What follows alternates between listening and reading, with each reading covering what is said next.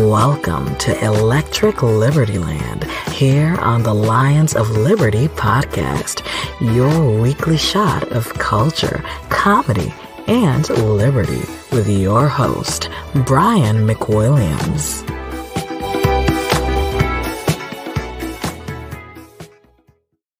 Hey, everybody. Welcome to Electric Liberty Land, episode number 269. As you can see, if you're watching the video, my goddamn camera still broke. Got a new webcam. Piece of shit. Didn't work well. Looked terrible. Couldn't zoom, couldn't pan, couldn't do anything. So I'm still using my crappy laptop one. Doesn't look terrible, but it's just annoying to me to deal with. And when things annoy me, I tell you people. That's the gift I give you. That's the love that I spread here at Electric Liberty Land. So, starting off the show, Ukraine, huh? Nailed it. Got that one exactly right. You know what? Shit happens, guys. What can I say? Sometimes you don't get things right.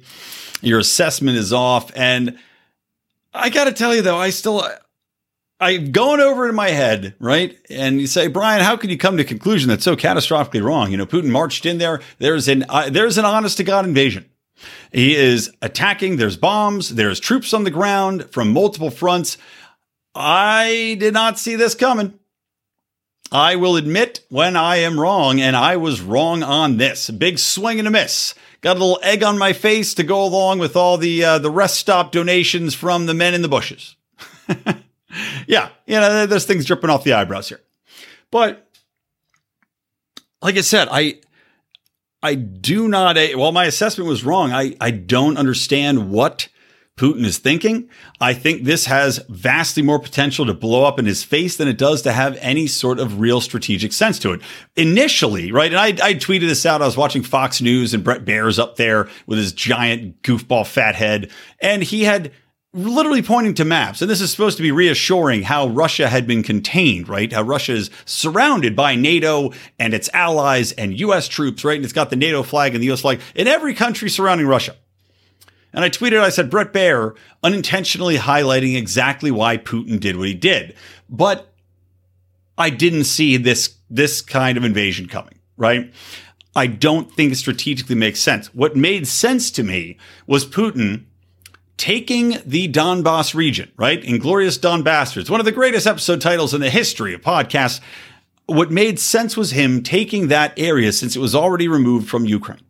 It was already existing as an autonomous state or multiple states with their own governments, with their own societies that were Russian ethnically, that believed in the Russian model, that didn't want to be part of the Ukraine, right? It made sense to me to say, okay, I'm going to take these on. My peacekeepers are there. But it made the statement that, look, I'm not going to go and sit idly by as you join NATO, as you accept armament to be positioned in the country on my borders. That's a no. Niet means niet, right?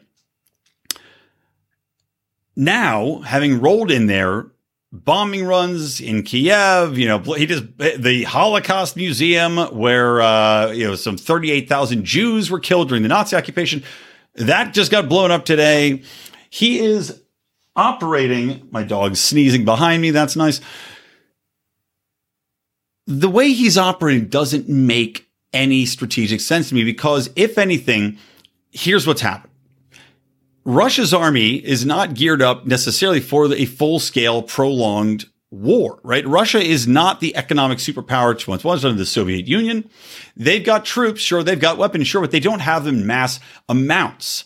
They don't have the money to sustain a ongoing campaign. It's going to be $15 million or $1 billion a day it's costing Russia to have these troops there to fight them. Not only that, but Russia probably expected Ukraine to roll over and simply say, okay, we give up, we surrender. That has not happened. If anything, the Ukrainian people have solidified and have adopted a national identity of fuck Russia at this point. I was listening to, I think it was Natalia on Matt Kibbe's podcast, Kibbe on Liberty. And she was giving her insight into how this has galvanized Ukraine against Russia to unite as a people where they didn't really necessarily have this identity before. They didn't really necessarily have something to tie them all together. Now they do. Zelensky has been really impressive as a comedian turned now wartime leader of a nation that is being invaded. He has been impressive. He has refused to back down. They are providing arms and weapons to the civilian population, which we talk about libertarian inspiration here, guys. Look no further than, once again, a perfect example of a population, which, by the way, Ukraine does not have an armed population. They have some hunters, but not armed until the government armed them, right, with these automatic weapons to fight back. And the way in which the military is organized is kind of like each region has a force, a fighting force, but they don't have military might in regards to the way Russia does, the way the United States does, right? So the government has armed these people who have some military background or training, right? These civilian corps with armaments, with automatic weapons, with anti-tank weapons. And they are fighting back effectively to the point where now Russia's troops are being demoralized. They walked in. I'm sure they were told, much as Americans are told, you are going to be viewed as liberators. You're going to march into this country. They are going to accept you with open arms and say, oh my God, thank you for making us Russians again. Or in our way, thank you for making us democratic society. Thank you for liberating us from whoever we elected or whoever is, the current dictator at the time, be they good or bad from our perspective or from the perspective of the population. Always the pitch to the military is you will be liberators. That has not happened. The Russians have not been liberating anybody. They've been forcibly repulsed, told to go and fuck off. And now we see a demoralized Russian military. We see an overextended military that didn't expect this sort of prolonged campaign. You see now NATO, right, moving their troops in, helping to supply weapons. Now Russia's saying don't supply weapons. Hungary, like I was just talking to the CEO of Retalk, Pete Zaborski, who was on the show. He's in Hungary. Hungary neighbors Ukraine. And I was talking to him. I said, I wish I had him on the show a week later instead of Mark Milkey. No, Mark Milkey's coming later in the show, by the way, guys. He's a very interesting interview about victim cult. So stay tuned for that. But I'm talking to Pete, who's in Hungary. And I'm like, what's your take, man, on the Second Amendment? Like Hungary doesn't have a really dominant Second Amendment culture either. Again, it's kind of like hunting rifles. And he said, what's interesting is I'm looking at the Ukraine, right? As a Hungarian, we were a communist. We got taken over by the Russians. We fought the Russians and lost. Now he's saying that he'd actually like to see more U.S. intervention because in Hungary's case, the Soviets were expanding. They thought they were going to get help from the West and they didn't, right? They got taken over. So he's saying, I'd actually like to see Ukraine get help from U.S. support or from NATO to reject these Russians. I still don't think that's necessary. I still don't think that I want us involved there. Actually, I know I don't. It's not our fight, and I don't believe in that. And I don't believe Americans should be going over and potentially dying or causing a possible nuclear holocaust, And it was kind of funny, and I tweeted out a pretty dark tweet, but there's an article circulating that the benefit of a nuclear war would be that it would cause a nuclear winter and solve climate change. And to which, of course, I replied, now that is a great reset. But literally, we're playing with nuclear brinksmanship here. Russia is nuclear armed. There's a reason why, look, at certain times you have to say, we don't approve what you're doing, right? Well, we're going to support Ukraine in their fight. Maybe you give them some arms here and there, but let me talk about the downside of that in a minute. But we're not going to get involved. We're not going to force us into a nuclear situation. There are times when a nuclear armed country might take something like this and you just have to go, yeah, okay. That's the way it's going to be. Because it's not worth it to everybody else in the world to have a nuclear holocaust because of it. And that's what we're winking at, right? That's what we're winking at across the bar. That's what we're giving a little lip tickle to across the bar as we get drunk on power and positioning and propaganda and think that we have to go out and save the world. Well, there's not going to be a world left to save, right? I don't want to fuck that chick across the bar that's eyeballing me with my nuclear dick, to put it eloquently. But we talk about arming Ukraine, and to get back to Pete Zaborski here in Ukraine, Hungary denied weapons being supplied through Hungary to the Ukraine. And there's reasons for that. The Ukrainian prime minister basically said, look, I don't want Russia attacking my country because weapons are being transferred through it. I don't want Russian bombers killing civilians here, killing innocents in my country because weapons are being provided to the Ukraine. Now, in another standpoint, this is what Pete was saying over at the Retalk CEO. He was saying, my worry too is that just like with all of these other instances of the United States or of NATO or of anybody supplying arms to a rebel population, right? Well, what happens? One of two things. Now, with the Ukraine, I'm not saying that the Ukrainians are going to turn against the United States and use those weapons on us necessarily, but what if they don't win? What if we provide all of these weapons to the Ukraine, all of these potent, fresh, new arms, tanks, bombs, missiles, automatic rifles, whatever it might be. And then tomorrow, after we send these crates and crates and all these tactical arms, tomorrow Ukraine goes, you know what? We give up. Well, now we've just resupplied the Russian army. And again, to Pete's point, now what? Is Russia are they going to stop there? Or are they going to look to expand? Are they going to look to go into Hungary? Are they going to look to go into any of the neighboring regions there now that they've been resupplied by us? And once again, we have an example of the United States and NATO, or whoever it might be, that's sending arms, the Germans, sending arms and helmets and whistles and guns and everything else. We have another example of those weapons being turned on us because we're supporting something that we are not specifically involved in, right? But let's go and cast our lot with these people and just see how it works out. Historically, it ain't worked out too well for us. So we shouldn't make that mistake again. Now, strategically, talking about Putin's decision, again, why I'm just still flabbergasted this is going on, that it's been how it's been, is that when you look at the way this has played out, right? You galvanize the Ukraine, which now the Ukraine wants even more to be in the EU. I should just call them Ukraine, not the Ukraine. If they were the Ukraine, they'd be part of Russia, still the Soviet Union. Ukraine has no appeal to be a part of the EU. The EU may hot ticket that thing right through there and get them approved. Even more so now, Ukraine would be willing to arm against Russia, to put weapons on the border. So this has backfired spectacularly in Putin's face, unless he manages to take over Ukraine and win, and then everything else, it happens, which is possible. I don't think it's going to happen at this point. I think that he's going to pull out and have to turn tail, but I could be wrong. Obviously, I swung and missed on my assessment before of what was going to happen here. But now strategically, Putin has all of the other regions even more motivated to box him in because of this gambit. You have Ukraine galvanized against him, and should he be repulsed, even more incentivized to bring in all the missiles from NATO, to join the European Union, to make themselves a true opponent and a threat to Russia. And that's the ongoing danger of this, is Putin, to me, has lost his fucking mind to do this, where he could have easily taken the Donbass region, made his point, and then just said, we got a little more buffer zone here. I've expanded Russia's territory. These people that want to be part of it, great. This just doesn't make sense. That's what's scary to me. This doesn't make sense. And when something doesn't make sense to this level, you have to wonder, what is the next step? I've already seen people talking about regime change in Russia. Good luck with that. Good fucking luck with that. But anyway, that's the Russian situation. Now, the interesting thing, too, about Russia and Ukraine is that we're seeing, to the highlight of libertarianism, right, and the concept of you don't need a standing military, you're seeing civilians arm themselves, right, and fight back.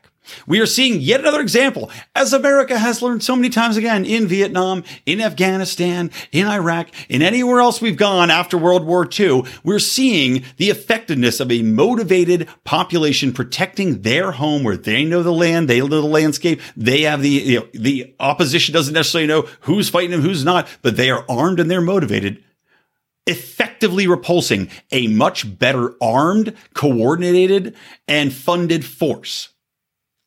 And Russia right now, even though you're reading the stories about them bombing these different regions, Russia is losing this war. As far as the goals, as far as the effectiveness of their attacks, they are losing this war. So that's interesting. Not only that, but also here's an example in free market economics insofar as warfare is concerned, guys. I mentioned Ukraine doesn't necessarily have the military, but they have security forces, right? And they have security forces right now offering bounties of $1,000 for any Ukrainian that blows up an enemy tank. Now, yes, this is risk that you take on as a citizen of that country, but $1,000, 1,000 euros, wherever it might be, 1,000 Hungo bucks or not Hungo bucks, Ukrainian rubles, whatever the fuck they're using there.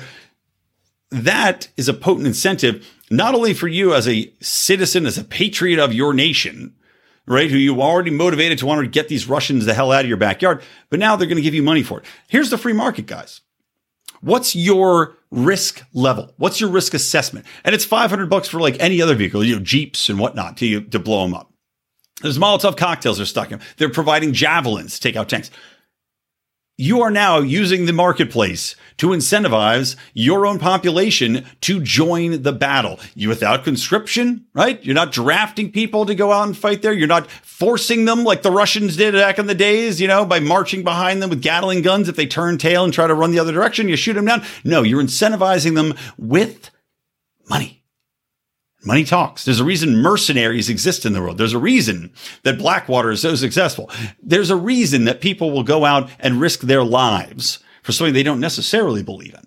But if you combine patriotism with that monetary incentive, especially when you're being invaded, well, looky here. Now you've got your own homegrown force motivated to go out there and fight against an invading army. Fascinating stuff. So anyway, guys, again, I own that I was completely wrong on this whole situation. I gave you my reasoning for it and my assessment as it stands now. So we'll see if that assessment holds up. Another topic I want to get to today before we talk to Mark. So a couple of things. Sean Penn, what a fucking asshole. I hate Sean Penn. I've always hated Sean Penn. I think he's a blowhard, and I can't stand his politics. I can't stand his face, if I'm being perfectly honest. It's funny that Sean is known for punching people, but yet has one of the most punchable faces I've ever seen. Not in a Sandman way, just in a general good old-fashioned, God, that guy looks like a dick. And he is a dick. But Sean Penn, of course, that of preaching, that of bleeding heart causes, has now taken it upon himself to go over and document what's happening in the Ukraine. Now, this on its own is not a huge problem, right? You'd say, well, Sean, you're risking your own life. And that's what, for anybody that says America should go and join this, well, I've got good news for you. Zelensky, the president of the Ukraine, or of Ukraine, just said he's removing all restrictions on foreigners coming and fighting for the Ukrainian cause. So good. All of you out there, all of you warmongering, rah, America needs to go out and fight this. Good news. America doesn't have to go and fight it. You can go and fight it. You can go put the money where your mouth is. Maybe you could go make yourself some 1,000 Ukrainian super bucks for blowing up a tank. But good news, you don't have to go and say on your soapbox on Facebook or on Twitter that we need to get involved in that. We need to send our troops over there because you can do it. Let's see how many of you do. It's open. The invite's there. Because I guarantee not one of you little keyboard cowboy pussies is going to get on there, take a plane over, and go fight for the Ukrainians. You're happy to send someone else to do it that signed up to protect the country and didn't know that they were going to be shipped off to the middle of nowhere with nothing to do with them to go and fight a war that they don't know anybody, they have no vested interest in whatsoever, and bleed out far from home. They don't need to do that. And you don't have a right to tell them to because you can go do it yourself. So put your money where your mouth is, get your ass to Ukraine. And if you don't, shut the fuck up. Get off Twitter, shut the fuck up, go lie in the bedroom, put on some emo music because you're a fucking pussy and you don't know anything you're talking about. You got no guts to follow through on it. So stay away from the rest of us. Now, let's get into, I want to talk about SNL. Saturday Night Live actually had one of the very few funny skits of the last 20 years. And as always, Saturday Night Live got into this way too late, right? They should have done this sketch a year ago. And I'm going to save it because I'm going to talk about the SCOTUS selection first.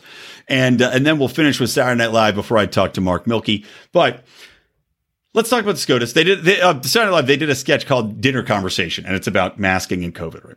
But before we get to that, I want to talk about the SCOTUS pick. Now, Ketanji Brown Jackson, who I, of course, joked that Biden literally picked the blackest name he could, right?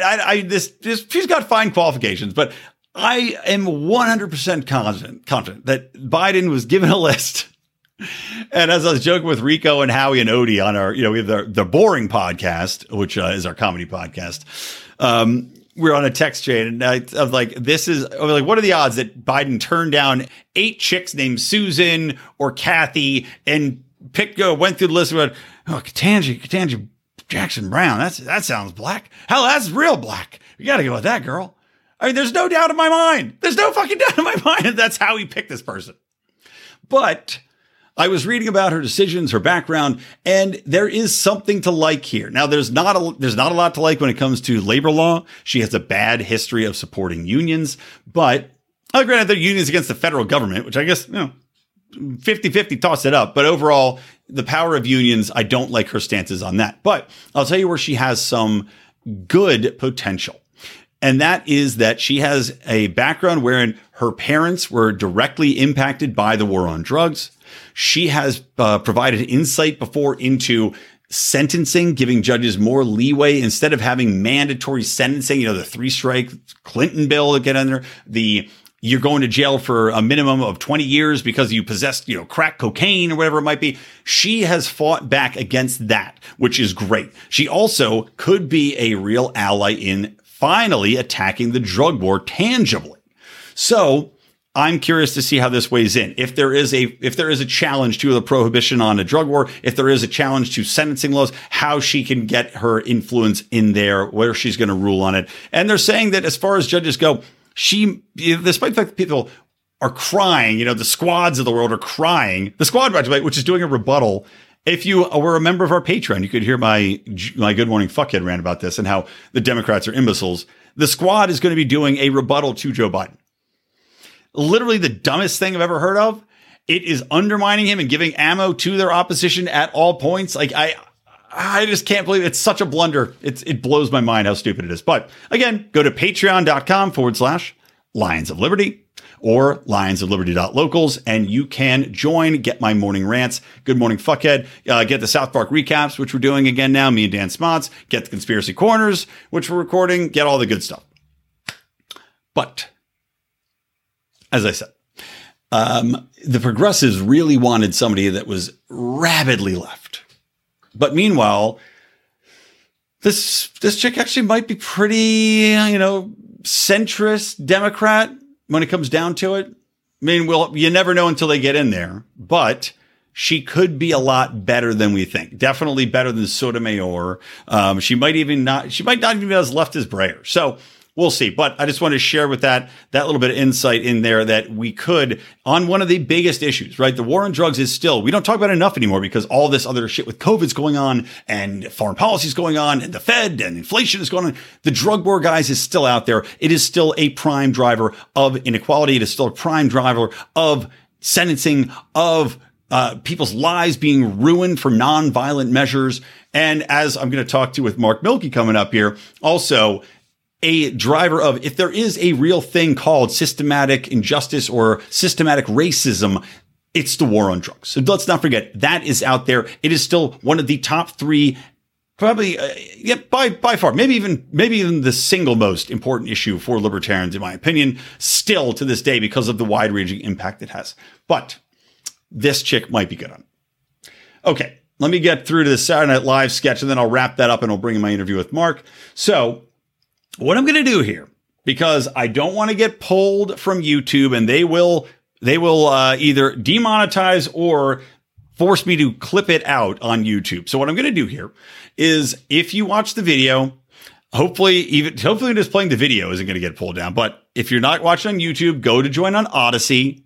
Odyssey is not censoring us. We love that platform. We're on there. You can watch all of our videos on Odyssey, so go over there and find it. But I'm going to play the video in the background muted. That should stop me from getting, hopefully, auto-flagged by algorithms. But who knows? If it's just the video and they can pick that up, that might do it too. So I'm going to play the video behind me as I talk through this little segment and talk about this SNL skit, which, as I said, is about a year too late. Because what has happened here is that, hold on, let me pause this.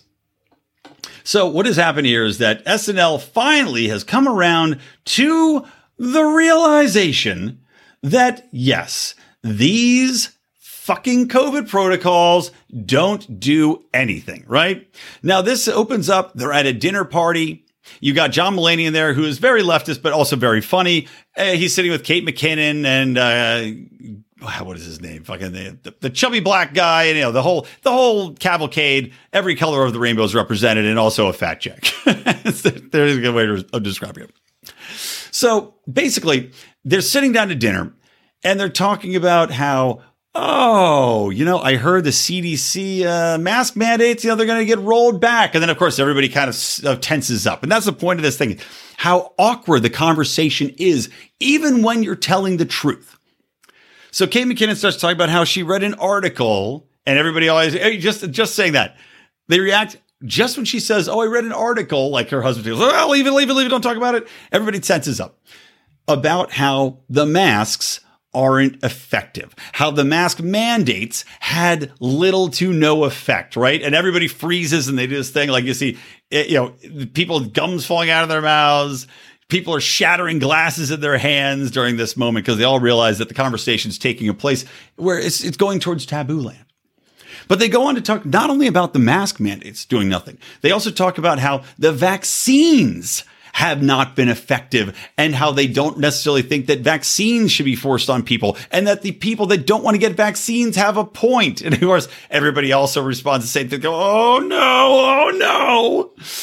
Then they also talk about the stupidity of restaurants and masking. They talk about kids going in, and she's like, I took my kid to a child's birthday party, and they were all wearing masks inside the gym. And then they took the masks off to eat pizza. So did they even have to wear the masks? And again, the whole time, the skit is actually very funny because not only are they finally accepting the reality, but they're talking it through and showcasing just how people react to this shit, how they are acting as though these topics are so taboo. I mean, at one point, John Mulaney talks about how maybe he didn't need to cut his best friend out of his life because he didn't get a booster.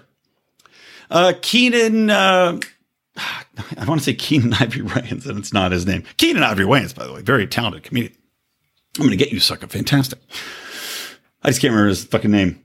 Whatever his name is, Keenan. But he's sitting there and he goes, why do these government stooges, he doesn't call them stooges, why do these government actors get to say that the science has changed when they got it wrong and they failed? He goes, I can't do my job, and if I fuck up, say the science has changed.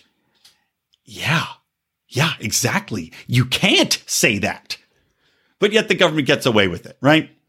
So the point of this sketch really it's a very well done sketch. It is legitimately funny. It hits on all the points that we have been talking about for a year. And that's my problem with it, is that it hits on the points of the last year in late February of 2022, right? So, Saturday Night Live, thank you for your service. Thank you for finally coming around to the reality that is all around us, but it would have been culturally appropriate to do it a year ago. However, the silver lining of this, of course, is that if Saturday Night Live, if ultra progressive, scared of its own shadow for offending anyone on the remote left, let alone, they're happy to offend the right side of the country because they know that the right side of the country hasn't watched that show in decades. I haven't watched that show in decades. If they are finally able to make fun of this and call the spade a spade, that shows you that the broader cultural context, the broader progressive base is thinking this. So there is your, as they used to say on The Daily Show, maybe they still do, there is your moment of Zen, guys. There is your white pill for the day. If Saturday Night Live is willing to do it, then we might just be coming out of this thing just in time for nuclear war. All right. Before further ado, I'm going to get into my interview with Mark Milke, the author of Victim Cult. So please enjoy.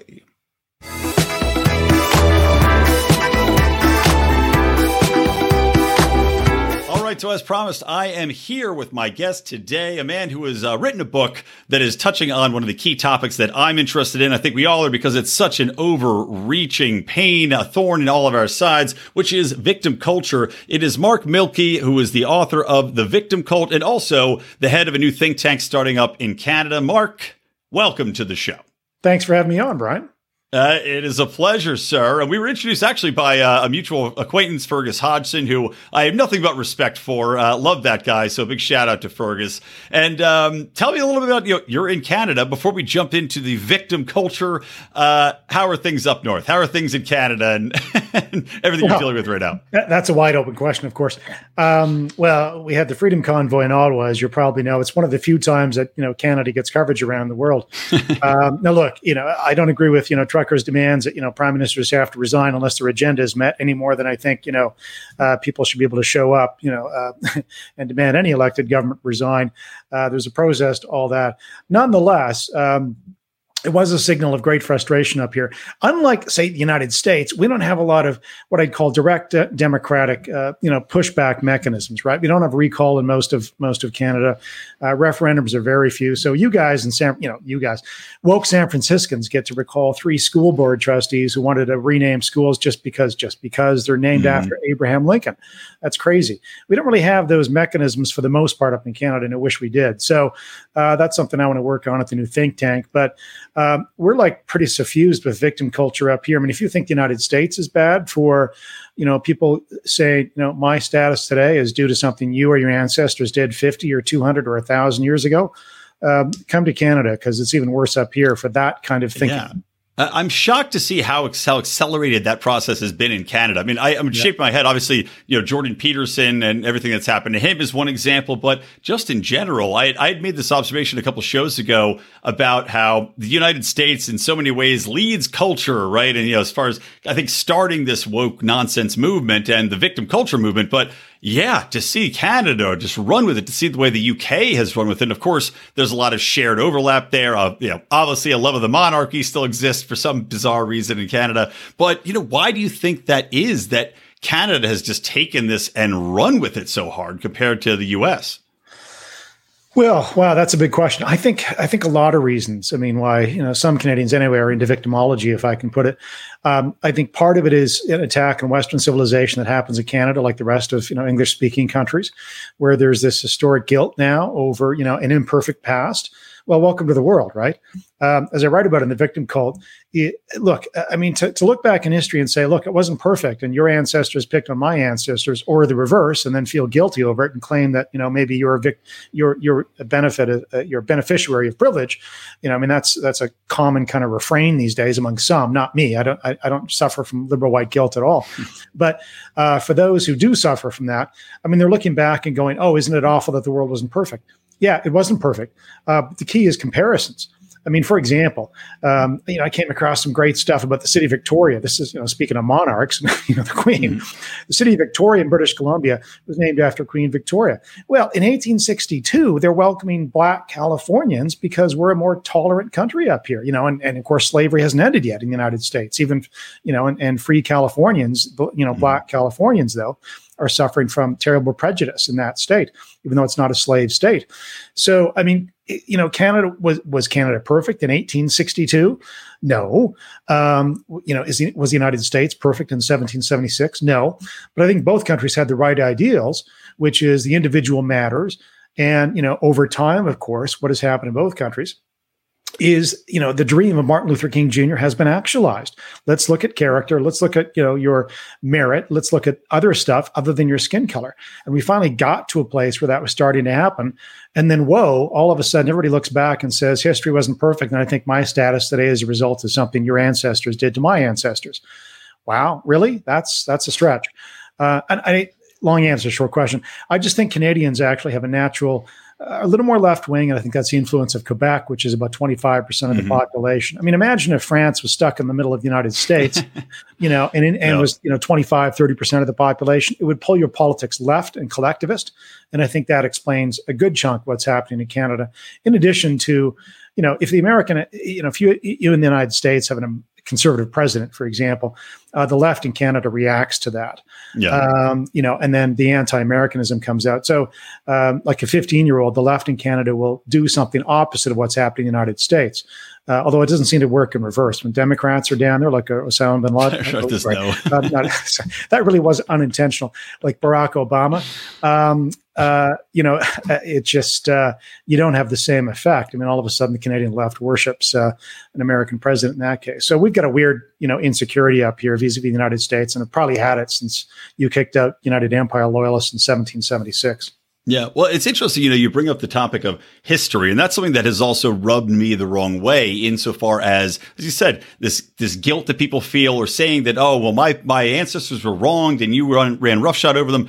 Number one, I always think back and say, okay, it was a much more difficult time, right? People seem to project backwards into history the comforts we have today, the communications, the trade, all these things were evolving, right? So there was no simple time, and it was for decades upon decades, millennia, a culture of conquering. It was a true battle for life and death over resources. It still is, people isn't forget it? I mean, that. Look at Ukraine, it still is. That's unfortunately the history of the world. But look, you're onto something. I think the mistake, and I write about this in the victim cult. I mean, think about the last century. I mean, at least communists looked to the future and envisioned a utopia. They were dead wrong. Mm-hmm. I'm a free marketer. I'm a free enterpriser. I think they were dead wrong, obviously, about the economic system and how to get to prosperity. Nonetheless, I mean, the least, one thing you can say for them is they weren't trying to recreate, a utopia in the past. You've got people today who look back and weirdly get disappointed because the past wasn't perfect. I think the way to kind of correct that is what Thomas Sowell talked about, these cosmic utopians, basically, or cosmic justice, rather. Well, you can't correct the past, and you can all you end up doing is creating new victims in the present. So if you're going to say, well, your group picked on my group, and now my group gets to pick on your group, guess who that hurts? Individuals on the ground. I mean, a great concrete example is affirmative action, racial and gender quotas. I mean, if you're going to make up for what you think is the effect of past, discrimination upon employment and incomes today, you're going to have to find somebody to make a victim today, and make them victim of a quota system. So, and they make the same mistake over again, which is you're not paying attention to the individual. I mean, that's always been the mistake in history. And it's the mistake now. You have to look at the individual and treat the individual as equal in law and policy. And because our forefathers didn't do that at some point in the distant past, doesn't give people the right to do that again today based on, comparing collectives and, U.S. Census data. So I think that's part of the problem, Brian, is that people just don't get that they're making the same mistake under new justifications, which is not treating the individual as an individual. Right. Well, you talk about in the book, the fake victim, as you call it, the fake victimhood of 20-something totalitarians. And it is definitely interesting. I mean, not only with what's happening with COVID and totalitarianism expanding, but even prior to that, the censorship environments, the ways in which the millennial generation wants to force something through, not even, I guess, pre-millennials now, the 20-somethings, want to force people to think, to act, to stay in lockstep with this ideology. I mean, why do you think it is this generation specifically that has kicked this into high gear? Good question. Maybe 35 years away from the fall of the Berlin Wall, or almost 35 years. They can't compare East Berlin to West Berlin, for example. It's not top of mind. And maybe just the normal self-righteousness of youth, right? I mean, most of us, when we're 16 or 20, we think we know it all, right? And then, we grow up and we find our parents have learned so much, right? Right. I think that's part of it, right? There's a self-righteousness that comes with youth. There's a natural desire to want to change the world for the better. So that's not a bad impulse, but it combines with this unrealistic notion that, words can change everything, or that, there's one cause, right? And that's the great myth today. And it's what I write about in the chapter on Black Lives Matter and the victim cult. The notion that racism is responsible for all differences in outcomes between groups, when you compare them, like in the census data, for example. I mean, this is Ibrahim Kendi, right? I mean, everything is due to racism. No, family breakdown matters. Educational levels matter. Yeah. Culture matters. If you live in the American South, in the South, I mean, we know that on average, incomes are lower in the South. So if you have a greater proportion of Black Americans in the South, which is the case, then Black Americans on average are going to have lower incomes as a result of that factor alone. So there's all these other factors. But it's much easier when you're 20, perhaps, to latch onto a simple theory like, oh, racism explains all.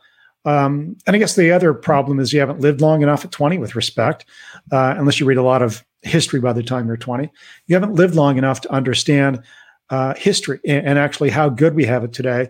And that a systemically racist society is one where you can't go into a cafe because you're Black, or you can't live in certain neighborhoods because you're Chinese.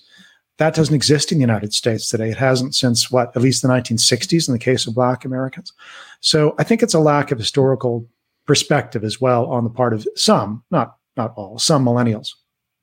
Well, you mentioned, of course, Thomas Sowell, who, I think is an absolutely brilliant person. May he never die. But, he had talked about in several of his different books that I was reading, just what you're keying on there, and specifically in regards to Black America and talking about culture, talking about opportunity, talking about the culture of, and I think a lot of this is also due to, a lot of the drug war and instances where when people talk about an unjust society, when we talk about systematic racism, right? There's instances where I can point and say, you've got it right in this regard. Exactly. The drug war would be an example of that for me, wherein a systematic application of a goal to eradicate drugs has disproportionately targeted a certain portion of the population, predominantly Black America. But it is not the end all be all. As you said, one of the biggest indicators of social mobility, of economic mobility, is an intact family unit. So that comes back to culture in addition to the drug war, to your point. And yeah, I think you hit the nail on the head. And a lot of these generation of millennials just don't see that, or they've imbibed a portrait of reality in mainstream media and leftist culture. And maybe let's talk a little bit about that too, do you think the predominant culture of entertainment is also playing in perfectly to this ideology and to this victim cult? Well, probably, because again, Hollywood's a cliche, mainstream media is a cliche, but let's go with it for a moment. There is some diversity, not as much as you'd want in traditional media and in Hollywood, maybe even less so in Hollywood. But there's something to that. But think about the mindset of actors or script writers or, films in general. They're stories and they're artists. And in essence, they have a blank canvas upon which they can paint whatever they want. So you can create a romantic vision of the world in 2 hours and solve everyone's problems. You can also be self-righteous because, you're not doing the hard work of, Thomas Sowell, we've just talked about, of empirical data dives, right? Most people don't do that, and especially Hollywood actors and screenwriters and script writers. So you can create this wonderful story. A good example of this was, what's the movie that came out a couple of years ago? Crazy Rich Asians or something? What was Crazy Rich Asians, right. I thought it was a great movie, except for the beginning where they show like this massive amount of racism in some London hotel in 1995. London, England, this was the most cosmopolitan city a century ago, where Mahatma Gandhi and his colleagues praised London as, tolerant of them in like 1905 or whatever it was. So, I think Hollywood simplifies things. And again, if you don't do your deep reading of history and have a better understanding of flows in history and the realities of history, you can swallow this stuff and go, yeah, London must have been really racist in 1995 because you were 1 year old and you don't know any better. Really? So I think Hollywood, the entertainment sector in particular, obviously doesn't help this. And it's all, if it leads, it bleeds. That's an old, saying in the media. It's true of Hollywood as well. And so again, I think people make the wrong cause and effect links. It's really difficult to think about culture, family breakdown, educational levels, geography as possible causes for differences in outcomes between different cohorts. But one clear example, which I think, defeats the notion where you live in some systemically racist society in the United States, is East Indian American incomes. They're at the top of the scale. Same with Taiwanese or, Chinese American incomes if they come from Taiwan or Hong Kong.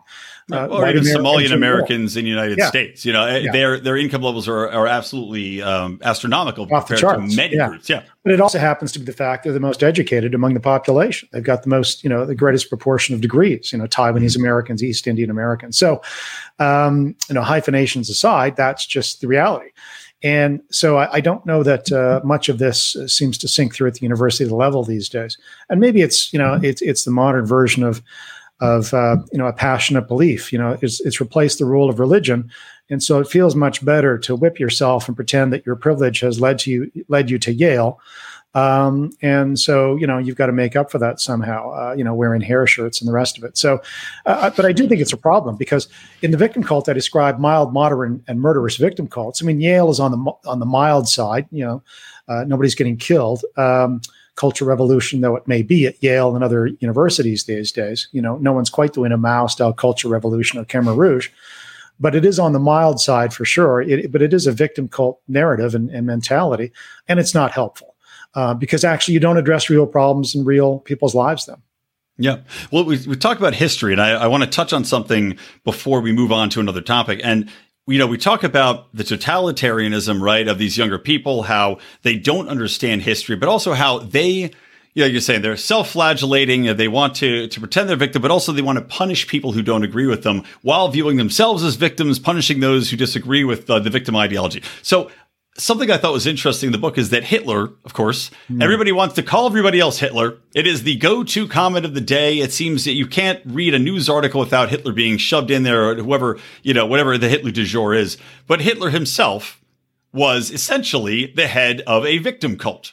And I think that's a fascinating juxtaposition to make today as these people call everybody Hitler and go into the victim ideology. So tell me a little bit about that. Sure. Well, and of course, if everyone is Adolf Hitler, then no one is, right? And that actually is very dangerous because you're not taking seriously what happened in Nazi Germany and what led to it.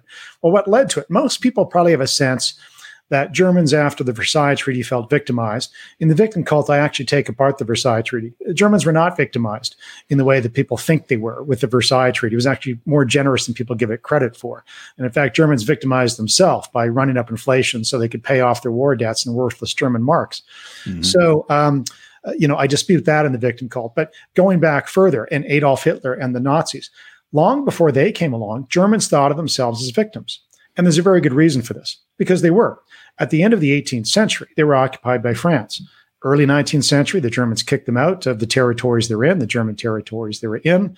And Germans begin to try and search for identity, a renewed identity. What does it mean to be German, right? And it's almost a psychological response. You get beat up and you think, what did I do wrong? Or how can I protect myself the next time? Well, we need to be stronger. And so you kind of search for this identity as an individual, and in this case, as a nation. What they did, though, is they lapsed back to romanticism about German history. They go back like 600 years to Frederick the Great when he was busy conquering Europe, like German leaders seem to do every couple of centuries.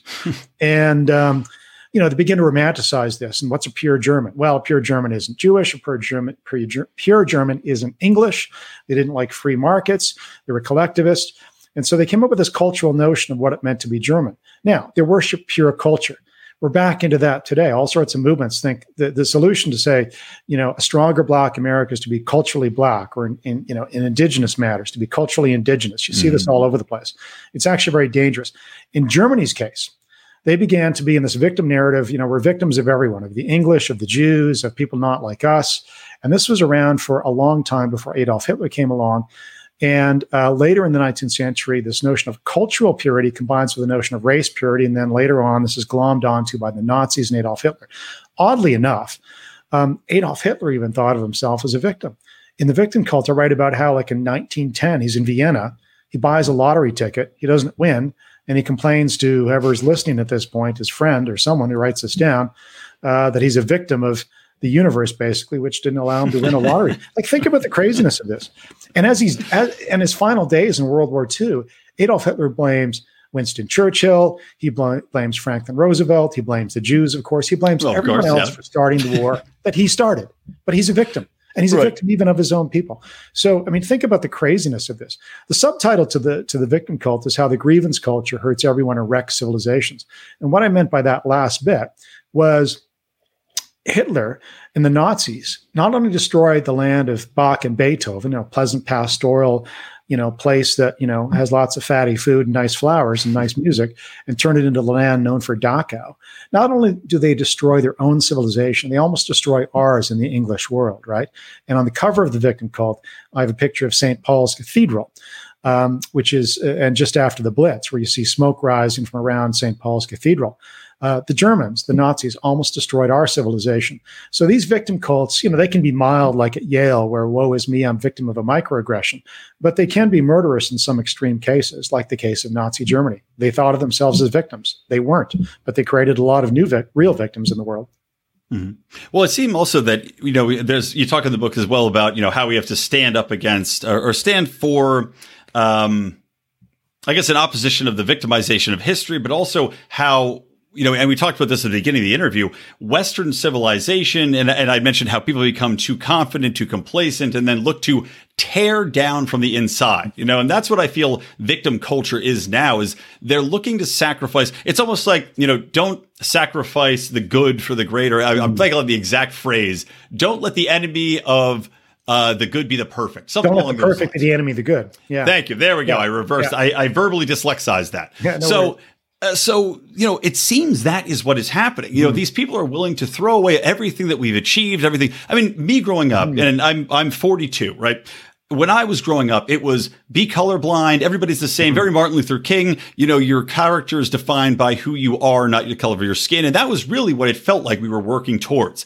And now that has been flipped on its head, torn asunder. You have people at Harvard telling you, like a prominent professor at Harvard said, you can only judge people by the color of your skin. And if you don't, you're a racist. I mean, they are looking to tear down all of the benefits, all of the advancements of Western civilization in this effort to chase the perfect and seemingly have no cognition or no recognition of the damage they're doing. How do we fight this? Well, we fight it perhaps by identifying it. We fight it perhaps, it's a bit like, and this is one of the reasons I wrote The Victim Cult. I think, people will get tired of this monocausal explanation if they're the least bit curious. And it's a bit like, when you walk by a restaurant and you're not hungry yet, you don't even think you're hungry. Maybe it's 4 p.m. You're on vacation, you're not hungry yet. And then you walk by a restaurant and you smell some wonderful food. Maybe you smell a steak, or I don't know, maybe you smell some dish that wafts into your nostrils and you're like, I think I'm going to have that for dinner. All of a sudden you recognize you're hungry. I think it's a bit like that intellectually as well, where if you're given simplistic explanations for too long and you're the least bit curious, or they don't seem to, work really as a solution to whatever the problem that's being identified is, then eventually you start to become hungry for a better explanation, better food, or in this case, a better explanation. And I think that's a little bit of what's happening now. But I think you're onto something. I think part of it is as well, it's much tougher to do the hard work of change, right? And it's much harder to be honest about maybe your own community. I mean, I'm not a collectivist, so I don't take responsibility for everybody else that has my skin color or whatever. I mean, so I don't care about that stuff. But for those who think this is a priority, it's more difficult to be perhaps self-critical. In The Victim Cult, I started out by writing about the narrative of Adam and Eve and Cain and Abel. Well, for those who don't know their Sunday school lessons, Cain and Abel are, sadly, I do. Okay. Yeah. Well, it's okay. I mean, they are the characters, and, the sons of Adam and Eve. And the story is that they both offer a sacrifice to God. All of a sudden, it turns out, God's not a vegetarian. He likes meat, and he rejects Cain's, offering of vegetables. Cain's mad. And the traditional Sunday school lesson is, don't get mad. Don't be bitter. Just do the right thing, and your sacrifice will be accepted. Bring me the right sacrifice. Now, there's ways to interpret this. I have a little bit of, clever fun with it this way. I think, well, maybe we should sympathize with Cain. Maybe, how's he supposed to know, that God's not, in favor of vegetables today, that he only wants meat as a sacrifice. Maybe Cain has a right to be angry. But instead of actually confronting the source of his woe, God, like some other Old Testament characters do, Cain does what we often do. We get lazy. We look around for someone to blame. He blames his own brother. And then he murders his own brother. And when God confronts him on this, he evades responsibility again, which is typical of a victim, right? They won't look at themselves, their role in creating the situation they're in. Even if we should sympathize with them initially, they go too far. They create a new victim, as Cain does. And even when God confronts him, he doesn't take responsibility and says, am I my brother's keeper? And you can almost see the sneer on his face. And he thinks of himself as a victim. And isn't this just like, the fake victims anyway that we know? I don't mean real victims. We should have compassion for those. But I mean the fake victims that we know, it's never their fault. It's always someone else's fault. They won't look, or, in terms of societal discussions, well, it's never about education. It's never about culture. It's never about family breakdown. It's never about anything else. It's just about racism. Really? Okay. That's a monocausal explanation. So I think this is part of human nature. I think it's just easier to go there. It's much tougher to do the hard work of reforming ourselves. Yeah, yeah, without a doubt. I never really thought about that, the Cain and Abel story that way, but that's really appropriate. And I think spot on. Now, with the last few minutes we have left together here, I wanted to talk about, you have a personal story at the end of the book, which I thought was pretty interesting because you talk about your grandparents. You talk about, of course, your family was from Poland and was booted out basically during the communist revolution there and takeover. So tell me a little bit about that because I liked the moral of the way in which your grandparents lived and carried themselves versus what we look around with today. So tell us a little bit about that. Ukraine and Poland, actually, Germans in Ukraine and Poland. And this chapter at the end of The Victim Cult, you're right, it comes in because I'm trying to say, listen, be careful how much you blame on the distant past. You can you can compensate people for something you did yesterday. So in the late 1700s, the Quakers compensate the slaves they freed. They understood they'd done a terrible evil against Black Americans. They compensated them. But these days, when you look back to reparation arguments, for example, you look back 150, 200 years, and people saying, well, we should compensate. My point in this last chapter in the book is actually our own choices often explain much more. The further you go back, I think the weaker other people's choices have an effect on you. My parents, my grandparents. So I bring in my grandparents to say, look, my grandmother, 3 years old, they leave Ukraine as Germans in 1914, end up in Latvia. They're trying to cross the sea to Canada. World War I starts. They don't go anywhere. And they basically circle around Europe for about 13 years. They go back to Ukraine. They end up in Siberia. The Marxists show up. They get booted out of there. They finally come to Canada in the late 1920s. On my grandfather from Poland, a German living there, leaves also late 1920s. They suffer through the Great Depression. My grandmother lost two of her sisters when she was wandering around Ukraine, Siberia, Central Europe in the 1920s. Now, they come to Canada eventually. They suffer through the Great Depression, though. Now, the thing is, they made the most of what they found in Canada. And I remember growing up where I'd see the red roses out in the front garden and the fruits and vegetables in the back garden. And I think those were reminders, my grandma's case anyway, of, perhaps the fruits and vegetables she saw as a kid growing up in Ukraine and Central Europe. I'm almost positive it was. But I never heard them complain. And they were just grateful for the Canada they came to, full of peace and prosperity.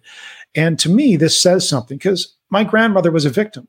In her case, not only did she lose two sisters, one time I saw her sign a document with an X, and I asked my dad, I said, why didn't grandma sign her name? And he said, well, she never learned how to read or write, right? She was a child, basically a child refugee for, 13, 14 years.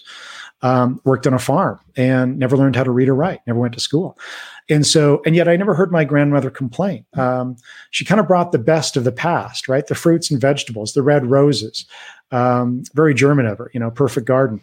And from the past into her present, where I grew up in a very pleasant town in southern British Columbia, a bit like the Napa Valley. And so that was my grandmother, and my grandfather was the same. And so I think that speaks to something because, I could try and blame my past now on what happened in the 1920s. Well, if only my grandparents had done X, Y, or Z, I'd be better off today. Well, you can kind of make that argument to a little bit, but listen, the further you go back, really your own choices are more definitive. And, I don't think we can really go back more than a generation or two, even though it's tempting to do so. I think instead, your own choices are much more definitive. Not completely, but there's so many things. Think about the tide of history, of immigration, of events, our own choices, who we marry, who we don't marry, where we choose to live, the education we get or we don't, our own attitudes. All of that matters much more, at least in a liberal democracy. Listen, if you're in Adolf Hitler's Germany or Joseph Stalin's Russia, of course your choices are much more limited. If you're a slave in 1850, of course your choices are much more limited. But when you're talking about a liberal democracy in 2022, to really blame something on 50 years ago or 150 years ago, or Bill Clinton blaming the Crusades partly for 9/11 1,000 years ago, that's a stretch, a real stretch. So the story of my grandparents is basically to say, listen, there are ways to look at life that I think are more helpful as an individual and as a society. Yeah, I'm without a doubt. And it's kind of interesting, too, that you talk about people coming over from these places in which they were real victims, and so many people today, obviously Black Americans, yes, they were victims so many generations ago, but people now, they are removed. As we talk about, the fall of the Berlin Wall is recent, but we were removed from that. The people now are so insulated in America, in Canada, in many of these, in the UK, they're not being invaded. They're not under the boot of authoritarianism, and yet they want to usher it back in because they seem to have lost any sense of comparison or any direct reference of history or even the dangers that are ever present that we've fought to maintain. And I think that's a lot of why they're kind of content to let it flit away. Well, and they're just, again, I think they don't realize how much you have to work to get away from collectivism and tribalism. And, and again, and I don't know why people expect perfect outcomes. Thomas Sowell summarizes this perfectly, and I quote him in The Victim Cult on this. I mean, Italians dominated the fishing industry around the world for centuries. Unlike the Swiss, obvious reason. The Italians have a lot of coastline, and when they immigrated, they already had the fishing gene, so to speak, in them, right? That's what they did. You wouldn't expect the Swiss to have, to fish in equal proportion as a percentage of their population to the Italians in comparison to the Italians. So there's all sorts of reasons why different cohorts differ, and you see that in the statistics. But people don't want to do that hard work. It's easier to latch on a simple explanation. And then when they get frustrated, they revert to, I think, pride. And, if you're not attached to, say, a grand narrative like life, liberty, and the pursuit of, happiness, the American narrative, or the French narrative of liberty, whatever it is, or even a religious identity, which can be racial, in Christianity or Judaism or even Islam or other faiths or beliefs. If you're not attached to a bigger narrative, is the best way to put it, a more positive narrative, then you get stuck reverting to thinking about this, like the skin color, instead of what's in your heart and what's in your head. It's just easier to revert there. But that becomes really dangerous because, of course, none of us can change our skin color or ethnicity, where we were born. And so I think that's the danger of identity politics today, and why so many people are entranced by a victim cult. It does give them an identity, right? And they can fasten onto it and say, and they can point to examples in history that seem to have occurred yesterday because of social media. You can pick up a video from 50 years ago and say, your ancestors did this to my ancestors. Yeah. Therefore, it explains me today. No, it doesn't. And it's actually really dangerous to think that. And it's dangerous to think in that collectivist mindset. That's what Germans did. That's what Rwandans did. I write about that in The Victim Cult. And it's, by the way, I don't think it's very American. As an observer, I just don't think that's your narrative. Your narrative is the buck stops here. Harry Truman, I'm taking responsibility. Life, liberty, the pursuit of happiness. I mean, you wanted to get away from the European cauldron of identity politics and found a nation on the individual. Were Americans perfect? Were Canadians perfect? Were the Brits perfect? Were imperialists and colonialists around the world perfect? In the English-speaking world? No. But that's not the point. The point is attention to the individual and her rights and the responsibilities as an individual in law and policy. That's the great success of English civilization, more than even Western civilization writ large. So that's what we should pay attention to and renew. And in the case of the United States, I think it's terrible that people are ripping themselves apart, a la Europe, a century ago or now. Yeah, I believe you are exactly correct. Mark Milke, thank you so much for coming on the show. Where can people find you, the book? If you are willing to talk about the new think tank, I'm not sure how far along it is yet if you want to promote that, but please tell people where they can find you and get the book. So The Victim Cult is available at thevictimcult.com. From there, you can probably link to my website, markmilke.com, but victimcult.com. The new think tank is going to be called the Aristotle Foundation for Public Policy, and we're going to look into some of these issues of race and identity and history and the rest of it. But if you go to victimcult.com, that's a good starting place. And there it has links to Amazon.com, Barnes & Noble, and the rest. But you can find the book across the United States and in your local bookstore. Beautiful. And I will, of course, link to that in the show notes for this very podcast. So again, Mark, thank you so much for coming on and joining me on Electric Liberty Land. Best of luck with the book. I hope it is read far and wide and makes, even if it's a small dent in what is happening, it will be a great service to us all. Thank you, Brian. All right. Well, that's going to wrap it up, guys, from me, Brian McWilliams, and Electric Liberty Land. But at the end of the show, I want to remind you, check out #FreeRoss, the fantastic song from Tyler Colford, a.k.a. Crypto Man, benefiting, of course, Ross Ulbricht. Also, check out Burnin', the apostrophe N, Daylight, our buddy Matt McKinley's awesome podcast, libertarianism, horse wrangling, and all that good stuff. And, of course, guys, check out our other podcasts here. The Lions Liberty, we have other podcasts as well. The Boring Podcast. Me, Rico, Howie, Odie, hilarious, pure comedy. Well, not pure comedy. We do get into politics actually quite a bit more now than we used to. But it is one of the funniest shows you're ever going to hear. It is our Legion of Skanks where nothing is off limits, including making, well, references to the R word. I'll let your imaginations run wild with that. But check that out anywhere you want to listen to the podcast, The Boring Podcast. And of course, Second Print Comics.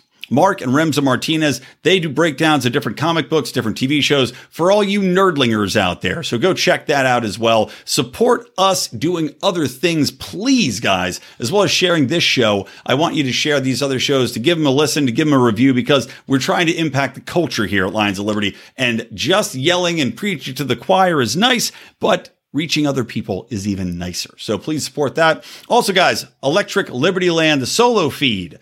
Go subscribe to that. I'm going to be doing a bonus show this weekend just for that feed. So make sure you check that out. Of course, the bonus show will also be for our Patreon crew, patreon.com/Lions of Liberty and lionsofliberty.locals before anybody else gets it on the weekend. So check that out. Thank you for your support. Share the show. Follow us on social media. And I don't know, go kiss your mother on the lips. That's it. From me, Brian McWilliams, from Electric Liberty Land, and from the Lions of Liberty. Always stay plugged in to Liberty. Now I have to get my things. I forgot to cue it up in time. All right, goodbye.